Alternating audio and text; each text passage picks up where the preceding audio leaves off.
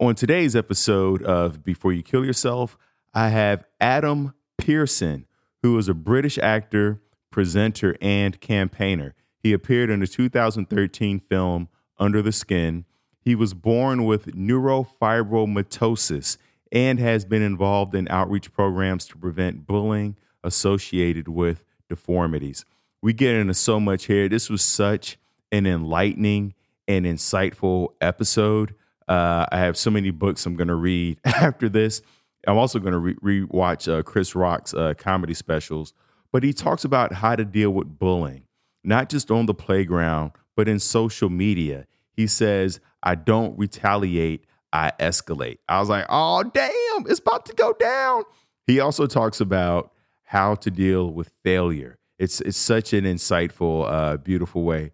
So once again, if you're out there struggling right now, whether it's dealing with loneliness, feeling overwhelmed, we talk about how he has dealt with those moments where he's felt overwhelmed and how he's gotten over it. He's 35 now. He has such an incredible story. You're going to be so empowered. You're going to walk away wanting to read more, do more, live more. This is one of those episodes. So with that said, and if you haven't been to thrivewithleo.com, go to thrivewithleo.com for one-on-one coaching with yours truly. And let's get to tomorrow together. So I'm here with Adam Pearson. He's an actor. He's an activist. And you were born with neurofibromatosis? Yes, correct, or NF1 for short. It's a genetic condition that affects roughly 1 in every 2,300 people, which puts it just within the category of rare. The benchmark in the UK, from a definitive point of view, is anything beyond 1 in 2,000. And are there other people in your, because you're in England, correct? Correct, yes. So have you found a community of other people with NF1? Absolutely. There are loads of charities and support groups that are around. And I think things like Facebook and Twitter and Instagram have made finding those communities a lot easier. Information is more accessible and people are more accessible, and which is the real double-edged sword that is social media. And charities that I campaign for and with often have kind of meetups where people kind of get together and just chat on their own terms. And those kind of things help people feel less alone in this situation, because the medical world, and particularly genetics, if you're not used to it, can be utterly terrifying. Terrifying? Mm-hmm. In what way? Well, you're thrust into this medical world and medical system that's very different in the UK. And a lot of the kind of complex jargon that surrounds medicine, like genotype, phenotype, are all, if you're not used to it, really intimidating at first. And so certainly for me, I had to, at a very young age, I had to take really tight control of my own medical destiny, as it were, and do a lot of learning really quickly to get rid of that kind of mysticism or element of the unknown that surrounds it, so that I knew what was going on and what was up. Because in the medical world, knowledge is very much power. And the more you know about the devil you're dealing with, the less intimidating it can be. Well, you know, what I love about what you said is you took control and you didn't just leave your future and your health in the hands of doctors just because they're doctors. No, I think they have, and I love doctors, I love medicine. I think doctors and surgeons are definitely very knowledgeable and very skilled. But ultimately, I think the patient is king. And they're there to treat me. I'm not there for them to flex on or kind of experiment with, like it's some messed up Marvel thing come to life. And it, ultimately, like anything, much like comedy, it's a communication game. And everyone kind of sits down and works out what's wanted, what's needed, and what's possible, and then works towards the kind of best case scenario for that. You're absolutely right in that patient is king a lot of times because I do life coaching and I also personal train. And I always love to start where the client wants to start versus coming in and telling them what to do. A lot of times people know what they need to do, or at least where they need to start. And it's really about helping them discover it on their own. Yeah, completely. Getting people over that initial inertia or kind of whatever barrier or resistance that's there to enable them to help themselves, if you will. And I think that's really key, is giving people the life skills to move forward and to be the best them that they can be. And that's because that's ultimately who people love. I've got a very good family, a very good set of friends that love the Adam Pearson that exists today. No one's looking back at a nostalgic kind of retro Adam Pearson that everyone preferred, and no one's looking forward to like the future Adam Pearson that has his onions together, and one day that's who they'll love. The me that exists today in all his kind of beautiful broken brilliance is who everyone loves. I love that. Beautiful broken brilliance. That's incredible. When you talked about social media being a double-edged sword, can you elaborate on that? Well, it makes communities easier to find, but it makes other people easier to find you. And when you have and I'm sure you know this from the comedy game, when you have like a media profile of sorts, if people don't like you, they'll find you and they'll tell you. And they'll just throw loads of kind of pejorative terms or expletives in there because that helps drive the point home more, kind of in their head.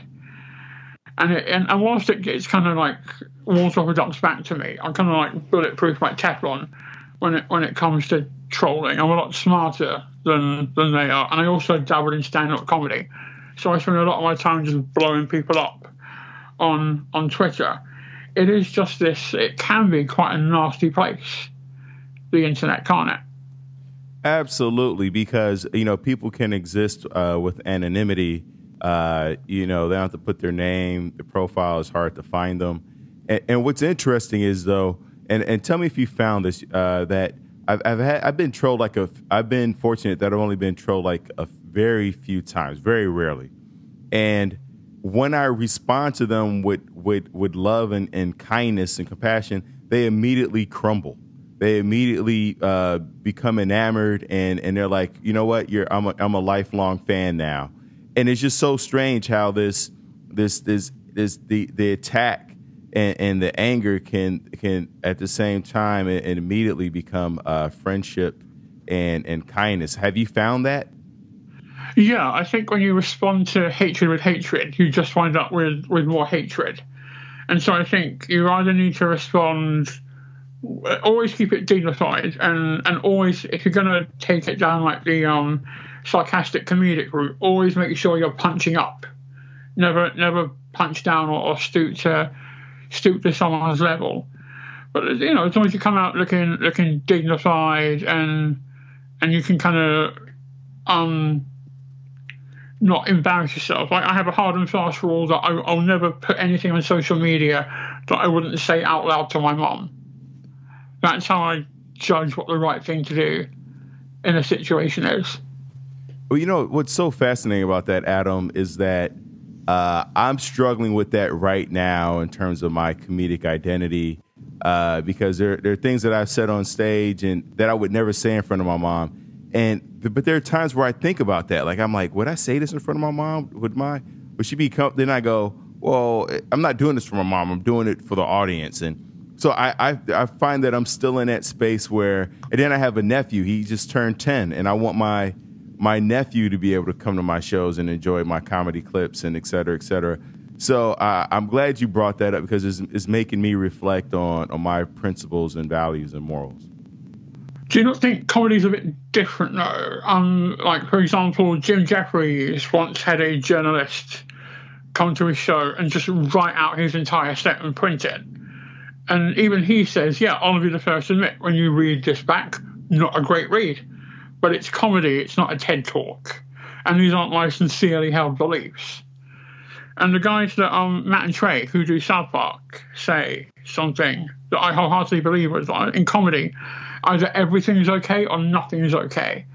And you can't take kind of one thing or one area and hold it up as sacred and untouchable. Wow, I've never heard that. I love that. But now you seem extremely well. I mean, like I read a lot, but you have a way with words. When you said messed up Marvel, beautiful broken brilliance, you have a way with word. Well, like what kind of books do you read, or how do you consume knowledge? So I do a lot of podcasting. I take on a lot of nonfiction, and I find people who communicate really well, and I just take in as much of their stuff as I can, and kind of look at the language they use, watch the style they have, the speed they talk at, the patter they have. And one of the guys that really turned me on to effective communication was Chris Rock. Wow. If you watch Chris Rock, even his early work, just his cadence, the pace he talks at, the way he brings an audience in and leaves those awkward pauses that last about half a second longer than they should. Chris Rock was the comedian who got me into stand-up. I had always watched stand-up, but it wasn't until I saw Bring the Pain, and then, but not just Bring the Pain, his half-hour HBO comedy special, which the title eludes me right now. But you're right, the cadence, his way with words.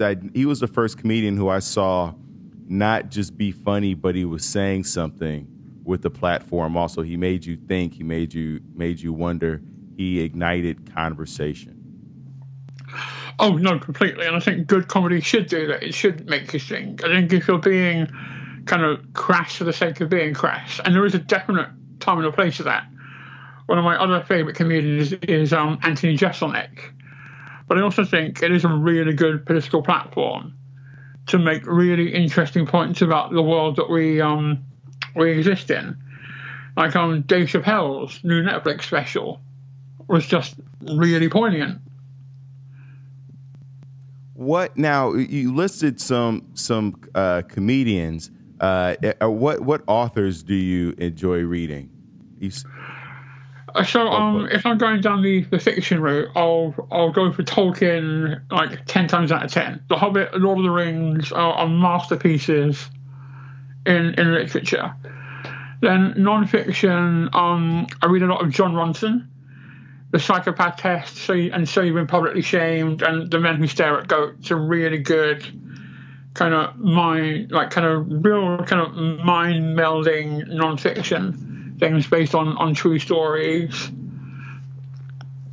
My best friend is currently doing a PhD in physics and engineering, and so I'm trying to read around that as much as I can, so that when I see her and ask her how's your week been, and she replies, I have something to say apart from cool. See, you're very much like me, where whatever my clients are interested in, I try to read up on a bit so that we can pontificate. I don't even know if I'm using that correctly. But very good use of that word. Or on a subject matter, yeah, because I hate small talk. If there's anything that makes me want to just turn over tables, it's small talk. Yeah, people that use a lot of words but say nothing. It's just infuriating. And because a lot of my friends over here, a lot of the guys are into soccer, football, and I'm not really a English sports guy. I'm kind of all about the NFL, the NHL, the UFC, the pro wrestling. But every Sunday before church, when I know I'm going to see them, if there's been stuff happening, I'll make sure I know what's happened, just so I can say the right words at the right point and engage them a little bit. Because again, that's the secret to good communication and relational conversation, is meeting people where they are as opposed to where you wish they were. Now where did that come from? I mean, did you always have this kind of mindset of reaching out, connecting with people, or was this something that was developed or taught through time? It's very much a learning thing. I think you learn by your mistakes. And that's why I'd always say, look, failure is something that should be embraced. We fail so that we can learn to do things better next time. If you're making the same mistakes repeatedly, that's a problem.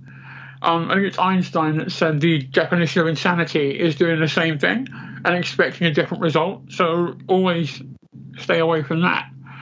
But there's a really good friend of mine called Elizabeth Day, has a podcast and has written a book called How to Fail, where she gets kind of successful people in just to talk about 3 things that they've done that they really screwed up in, so that other people can be like, oh yeah, I've done that, and their world's not falling down, so I guess my world's okay as well.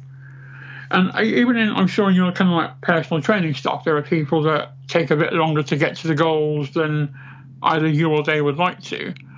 But it's all about kind of positive reinforcement and encouraging them to get there in their own time in a way that's healthy and sustainable, both physically and psychologically. So you're a British actor, and at what, did you always want to act, or what age did that come into play for you? I fell into acting. So I was working in TV at the time. I was casting a British reality show, and I got an email about this film, and incredibly vague, like verging on sketchy. And they were like, yeah, they want a guy with a disfigurement to be in a film. If you're interested, give them a call. And so I called them as a joke. And then the longer the whole process went on for, the more real it got. And I was discussing it in the pub on a Friday after work with my boss.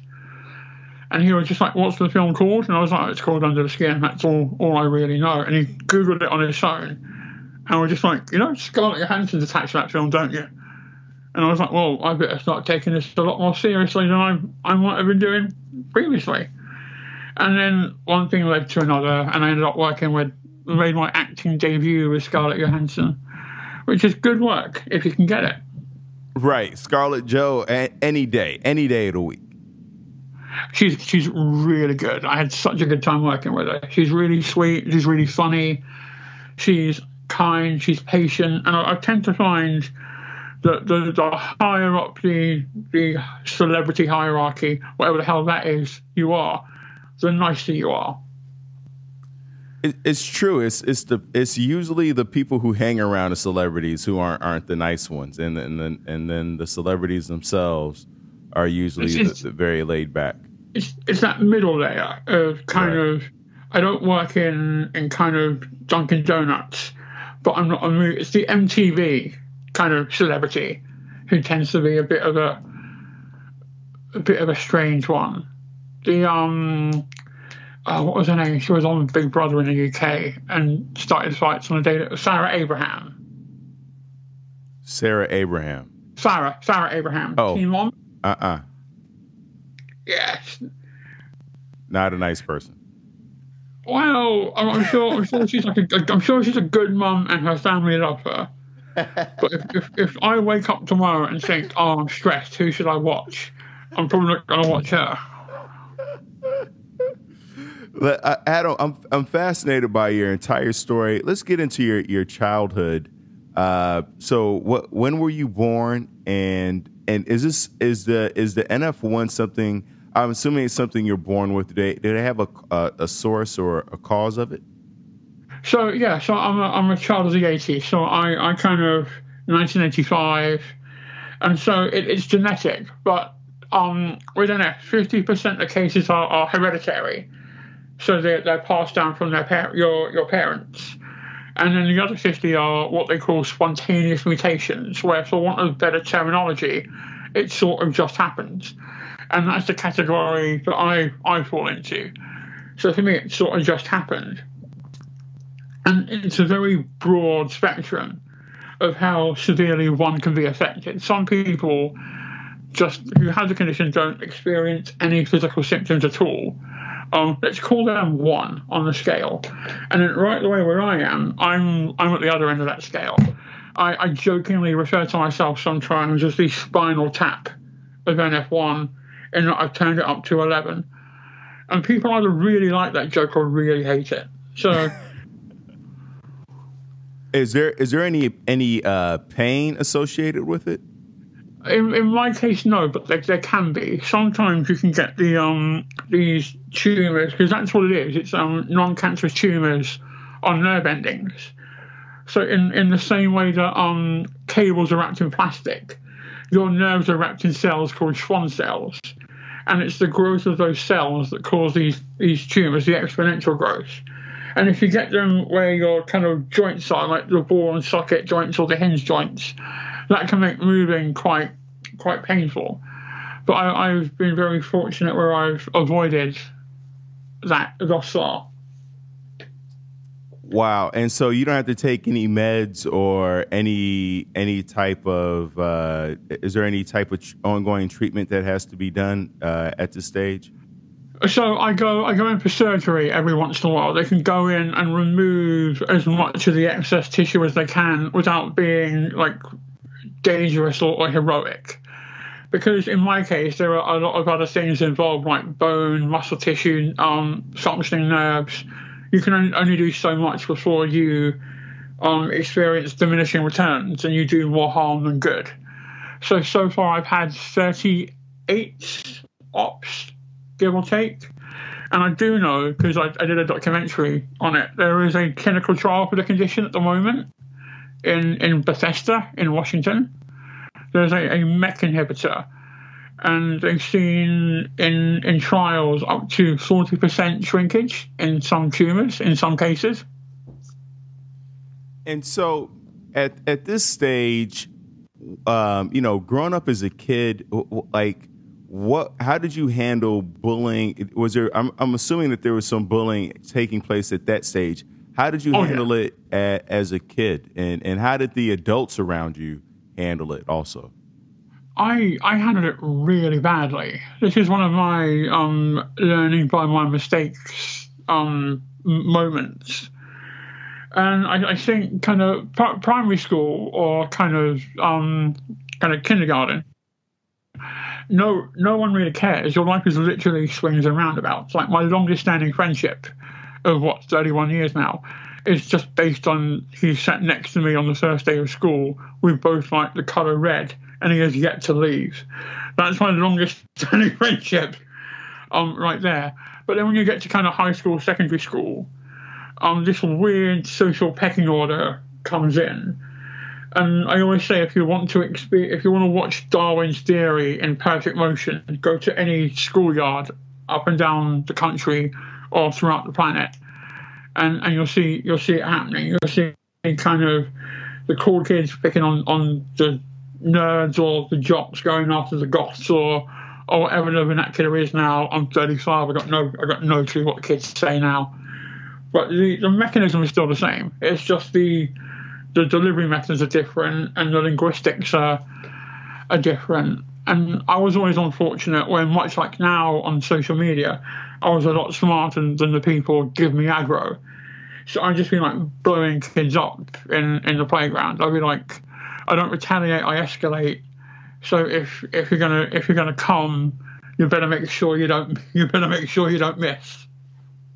Is that do you feel like you were born with that type of attitude, or is that something like your father or your mom was like, don't put up with anything? Was that their type of mentality, or? I think it's a mixture of the two. I'm definitely like what they would call a type A anyway.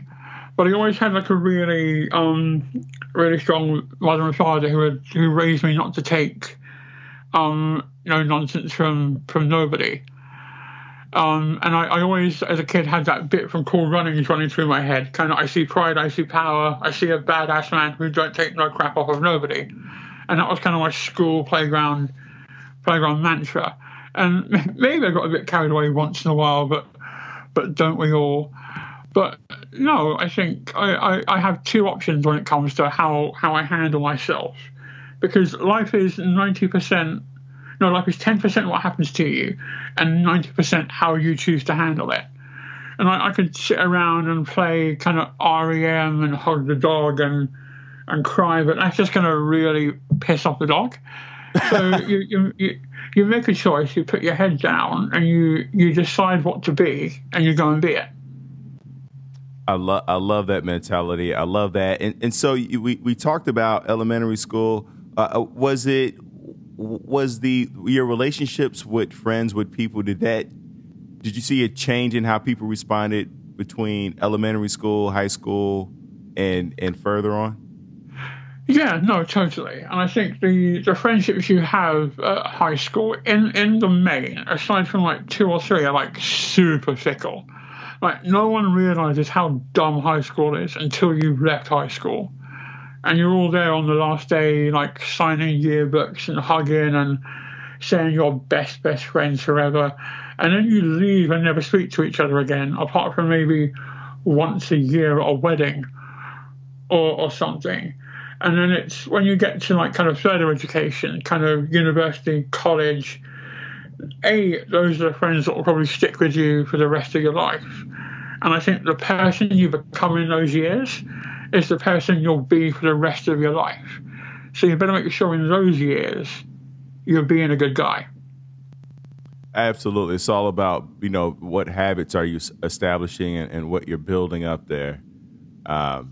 It sounds like you got into a couple fights on the elementary school playground, though. It sounds like you got a couple W's up under your belt. I was never a physical kind of guy. I'm not winning that. I am the farthest thing from the LeBron James of the playground, but I was certainly witty. You're right. I could tear people down with words. I was the Pete Davis of the playground. I love it. And so at any point, you talk about like the amount of surgeries you have to go through and how going to the hospital can be such a terrifying place for some people if you don't take control of your treatment and of what you're doing and of your health. Did you have to go to, or have you been to any therapy, like counseling? Yeah. I had art therapy as a kid, and then any time I kind of have a wobble, and it's okay to have a wobble. Sometimes just your life situation and your ability to manage those don't weigh up, and that's okay. Sometimes we get overwhelmed, and we need to talk to someone, and that's a perfectly healthy thing to do. And again, it comes back to good, honest communication, like you would do in any situation. You wouldn't walk into Subway and just stare at them, assuming they knew how to help you instinctively. And why should your emotional intelligence be any different? Absolutely. I go in and out of therapy all the time. And it is when I'm feeling overwhelmed or when I'm feeling angry or when there's like a major transition that I recognize I'm not maybe coping with in the most healthy way.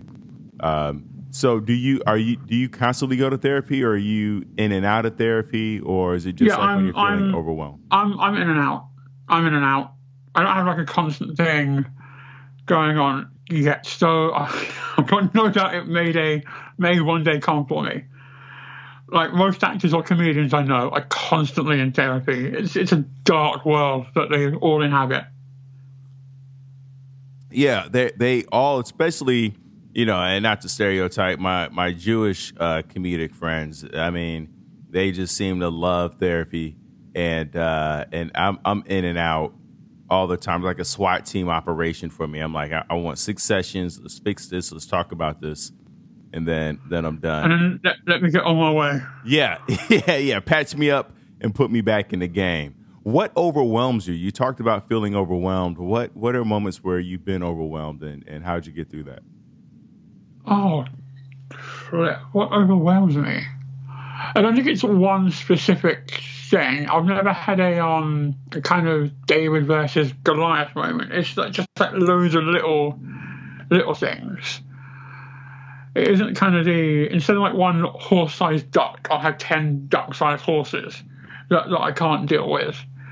And so that's when you go and talk to someone and kind of get your head back in the game, like a little kind of halftime pep talk. And then you break it down bit by bit. and work out what you can control and what you can't control. I think one of my biggest flaws is that I'm a massive control freak, like to a real micro level. And the ability to learn what things are in my control and what things are out of my control is probably the most helpful thing I've learned as a grown man. And you say control freak, like you need things done at you're very prompt. If it's at 8, it's going to be 8. You like things where they're going to be, I would imagine that sometimes that gets in the way with working with other people. Yeah, it can do, but I think that's because, particularly like TV and film, like time is money. Like if I'm organising to meet friends for a drink and they're like half an hour late, like whatever, I'll ask them where they've been, but I'm not going to lose sleep over it or start an argument over it. But when it comes to kind of like work stuff or scheduling or what have you, I'm all about that. And it's about learning to compromise, and sometimes people are just how they are, and you've got to roll with it slightly. Well, Adam, not everybody has your wit. How do you, when you talk to other kids who are being bullied, what other suggestions do you have for them in terms of dealing with being bullied? I would always encourage them to get around people who have the same interests as you and will like you for you. Like I when I was like a teenager, I found my solace in like really geeky niche communities. So I was like the gaming guy, the wrestling guy, Magic the Gathering, Dungeons and Dragons. I was into all that really weird stuff that wasn't cool at the time, but is now making a resurgence. If I were a teenager now, I'd be the man. Absolutely. There's so many online and even like meetup groups for all the nerdy stuff. And even when you look at TV shows, it's like the geeky kids, the outliers, are the ones who are getting the girls and everybody's looking up to.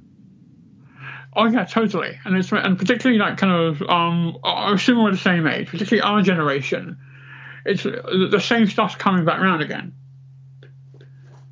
Everything circles back around again. And now, have you traveled outside of England? Like I know you do activist work. What kind of activist work do you do? So it's all in the UK. It's mainly medical conferences, school assemblies, and the documentary work allows me to travel quite a lot. So I do a lot of stuff in the States. I've been to, where else have I been? I've been to Mexico, Canada, Vietnam, Greece, Belgium. I once took a job in Slovakia by mistake, which might be the most hilarious yet stupid thing I've ever done. Even by my standards, that was special. And so I get to travel a lot. I'm really fortunate. Now, what happened in Slovakia? I mean, I would think that would be a cool place to go. It was amazing. So it was just after the Scarlett Johansson film had come out, and I got a random tweet from a Twitter account that had like next to no followers and no avatar saying, "Hi, I'm a director in Slovakia. I want you to be in a music video. Are you interested?" And I tweeted back going, "Yes, here are my details." Kind of, again, disarming trolls with kind of love and wit. And the next thing I know, I've got a contract and plane tickets in my inbox. And I'm like, oh no. And I call the airline, and these are very much real plane tickets. And the flight's in 4 days. And I look at my passport and think, oh, bollocks, that was a year ago. So I had to pay an extortionate amount of money to get my passport done in 4 hours. And yeah, get to go and be in a music video for a band in Slovakia. And everyone was like, yeah, this band are really famous in Slovakia. But that's like me saying I'm quite famous in my kitchen. Kind of, that doesn't mean anything to me. Yeah, it's a very small country. It is. But it was a really good experience and really, really surreal. And we were filming in winter on this abandoned golf course, trying to get this really kind of Game of Thronesy kind of winter has come feel to it. And there was no heating in the cabin we were using. So to stay warm, they had a bottle of whiskey that you could just take a swig out of if you had to warm up. That was the gig. Now, you have a brother. Is he older or younger than you? He is half an hour younger. A half an hour. And then, so you guys are twins? Yeah, oh, yeah. And so does he also have NF1? He does, but it affects him differently. How so? How does it affect him differently? So he doesn't have the physical symptoms that I do, but he has epilepsy and short-term memory loss. So his issues are, his difficulties are a lot more cognitive than mine would be, or they present more cognitively than mine do. And what's your relationship between you two? Are you guys very close, or? Yeah, we get on. We get on. I'm his kind of tech support and stuff. He's not very good with technology, bless him, so I'm forever fixing things. But, we hang out, we go to the pub. If there's like a big UFC or boxing fight on, we'll both chip in and order it and what have you. Yeah, we have a good relationship. Good. Are you guys roommates, or do you have your separate own place? Okay. Yeah. It's fan. And then what about your love life? What about the women in your life, Adam? Is that how are you trying? I would assume with that, with the way you are with words, you're charming the pants off a few femme fatales. I do have an element of charm and sophistication to me. I'm single at the moment just because I'm like really deep in a couple of projects at the moment, and it wouldn't be fair to bring someone into that. And I'm also always acutely aware that when I start dating someone, I instantly become Adam Pearson's girlfriend. And it becomes this kind of big media spin of how brave she is for dating someone like me and what have you. And I'm always really protective over that. And I have this like hard and fast rule: you don't go near my loved ones or my family without my consent.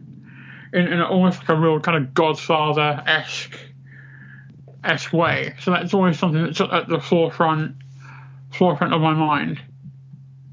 That completely makes sense. It's like you want to make sure that the timing is right in terms of the attention you can give to someone, but also you have to think about the public appearance of it. And so, like, what qualities are you looking for in a woman?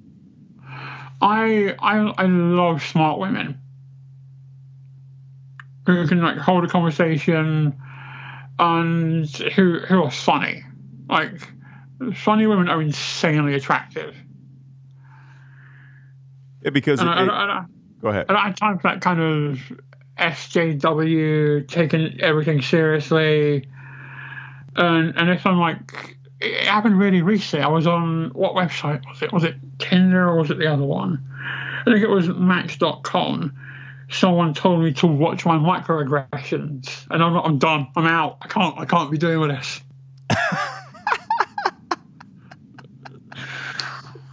Now, I would imagine, it's like you talked about being a messed up Marvel in the beginning, that there are superpowers that would come with it. Like when I think about somebody who has autism, they're usually like very good in a particular area, whether it's math or science or numbers.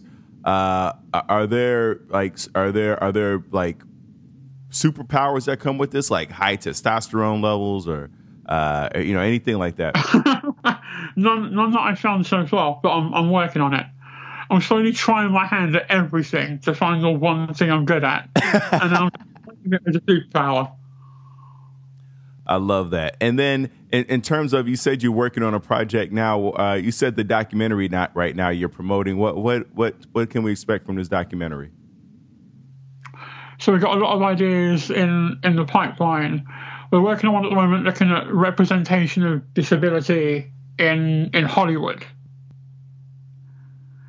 And the idea that where in the history of the Oscars there have been 61 nominated actors who have played disabled characters. There have been 25 who have won Oscars for playing those said disabled characters, but only 2 of them have actually had a disability. And the most recent one of those was in 1987. Yeah, it's insane. I remember Marlee Matlin, who Yes. deaf actress, and and right now I'm taking sign language because I think that because we're all wearing face masks, we're gonna all have to sign soon to communicate. But Marlee Matlin is who I thought, like, how could we have gone from her and then to nothing? You would think there would be a huge uptick, and then now was the guy who played in Moonstruck, Cher's son? Did he have NF? What was his diagnosis, or was that makeup? Yeah, no, that was makeup. But yeah, it's fascinating that when you look at like the 80s and 90s, like I looked at Old Sesame Street, very diverse cast. They had, you know, people who were had disabilities, and it just seems like we've become less diverse and less and less. We see fewer people with disabilities on TV. Well, I think the reason for that, well, one of the reasons is, and far be it for me to cast aspersions or get myself blacklisted for my own industry, disability in regards to diversity is the only area that costs money. We can all pretend that we're not racist, sexist, homophobic, transphobic, and what have you, but to put in a ramp, you've got to pay money and put in a ramp. To make your kind of sets and productions accessible, you've got to front a little bit of cash. And so I think that's why there's a big pushback on it. I mean, it's almost like, you know, there would be more kids casting things, but there's so many parameters around casting kids that like when you submit a script, they're like, we don't want kids. There's it's the difficulty of entry, but it's like everything costs money, and the truth is that they don't see on the back end that when you have a diverse cast, it appeals to more people and ends up making more money. Like if you look at the top earning movies, the Fast and Furious series is on their 7th movie. It's a global juggernaut, and it has an extremely diverse cast. I mean, minus, you know, people with disabilities. But if you added that to the mix, it would even be more widespread. So the proof is in the numbers, and I don't know why they don't see the other side of it, of the rewards that can come from this. Completely. The purple pound, which is the disposable income of disabled people globally, is worth $1 trillion. And nobody's talking about it. You don't see them in commercials, in sketches, any of that. And but I think it, like everything else, there's, you know, something happens. There's always like one person or one event that causes this exponential explosion of actors that we'll start to see with disabilities. I'm sure there's like a slow accumulation that maybe is unseen. I mean, do you see it anywhere in any, you know, you travel the world so much and you're in acting. Do you see anywhere where it's becoming more acceptable or more visible, actually? I think we're starting to. I think at the moment, the diversity conversation, particularly in TV and film, has been boiled down to race and gender, which is important. I don't want to turn this into some kind of massive oppression Olympics. But I think with diversity, either it's all important or none of it's important again. And we can't claim we're diverse when we're just being diverse-ish. That's not an option that anyone has put on the table. And so either do it all or don't do any of it. But don't pander to people and pretend that you are. Diversity isn't something that you can act. You either do it or you don't. And there's a plethora of disabled talent out there. You just got to pick up the phone and find them. Getting back into bullying, you know, we talked about your experience and how you responded and how kids who may be being bullied could respond. What can we do as a society, as a culture, at a systemic level to curb bullying? I think we all, and it's really interesting now, because that level of social isolation that people are feeling now for a lot of people with disabilities or visual differences, is like a day-to-day thing. And for a lot of people in the UK who I know, this not leaving the house malarkey has been a welcome break from kind of staring, pointing, name-calling, and ridicule. And so I think we all, in a weird way, we've never been more equal as a race than we are right now. Because everyone's in the same boat. Everyone's looking at each other with the same amount of suspicion, fear, and loathing. And so when this finally does lift, whenever that is, I think we all hopefully can learn to be kinder to each other, irrespective of whether we're kind of disabled, male, female, kind of black, white, Asian, gay, straight, bi, what have you. I think if we can all smile and embrace each other's humanity and stand united in our commonalities than be divided by our differences. And at the risk of sounding overly political, I think we need to start building bridges and stop building walls. You know what's fascinating is I'm reading Genghis Khan's book right now, and one of the points that he made about why Genghis Khan was able to be so dominant, I mean, you know, besides just the pure savagery, but they commented on how he built more bridges than buildings. He didn't want buildings. He didn't care for statues and things to be built in his name, but he did care about uniting all the different cultures. I mean, even if it was through war, the intent was to unite the different cultures so that it would bring an end to all the warfare and the internal conflict that existed. So not to compare your ideology to Genghis Khan, but there is something there. Yeah, there's something there about building bridges, building a way for us to connect. And like you said, social media is that double-edged sword because it is, in a way, it helps to build bridges. It helps for people to connect and find people who are like-minded. But you have to navigate through the trolls and through the booby traps of people who have insidious intentions. No, completely agree.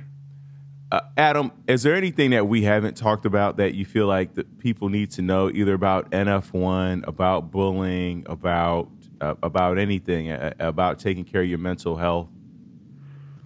I think the big takeaway from all this, particularly when it comes to mental health, because it's Mental Health Awareness Week in the UK at the moment, and so if anyone takes one thing away from this, take away that it's okay not to be okay.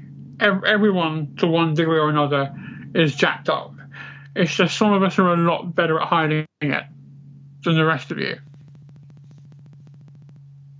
Well said. Thank you so much, sir. And this is the question I ask of all my guests, because I assume that there's always one person listening in who may be on the precipice of ending their life. Before you kill yourself, what would you say to them, Adam?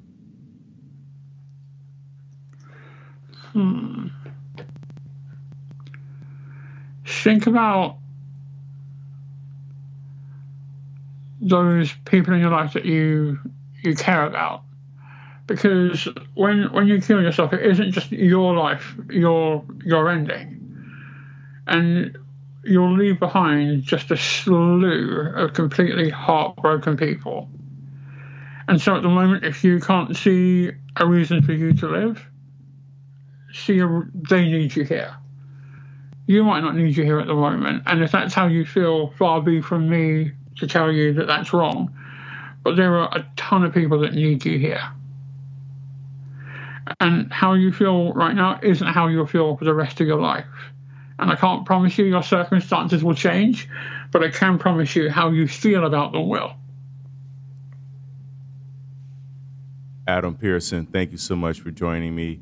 Where can people find you? Plug all the things. So you can grab me on Twitter at Adam_Pearson, on the Instagram at Adam_Pearson_TV.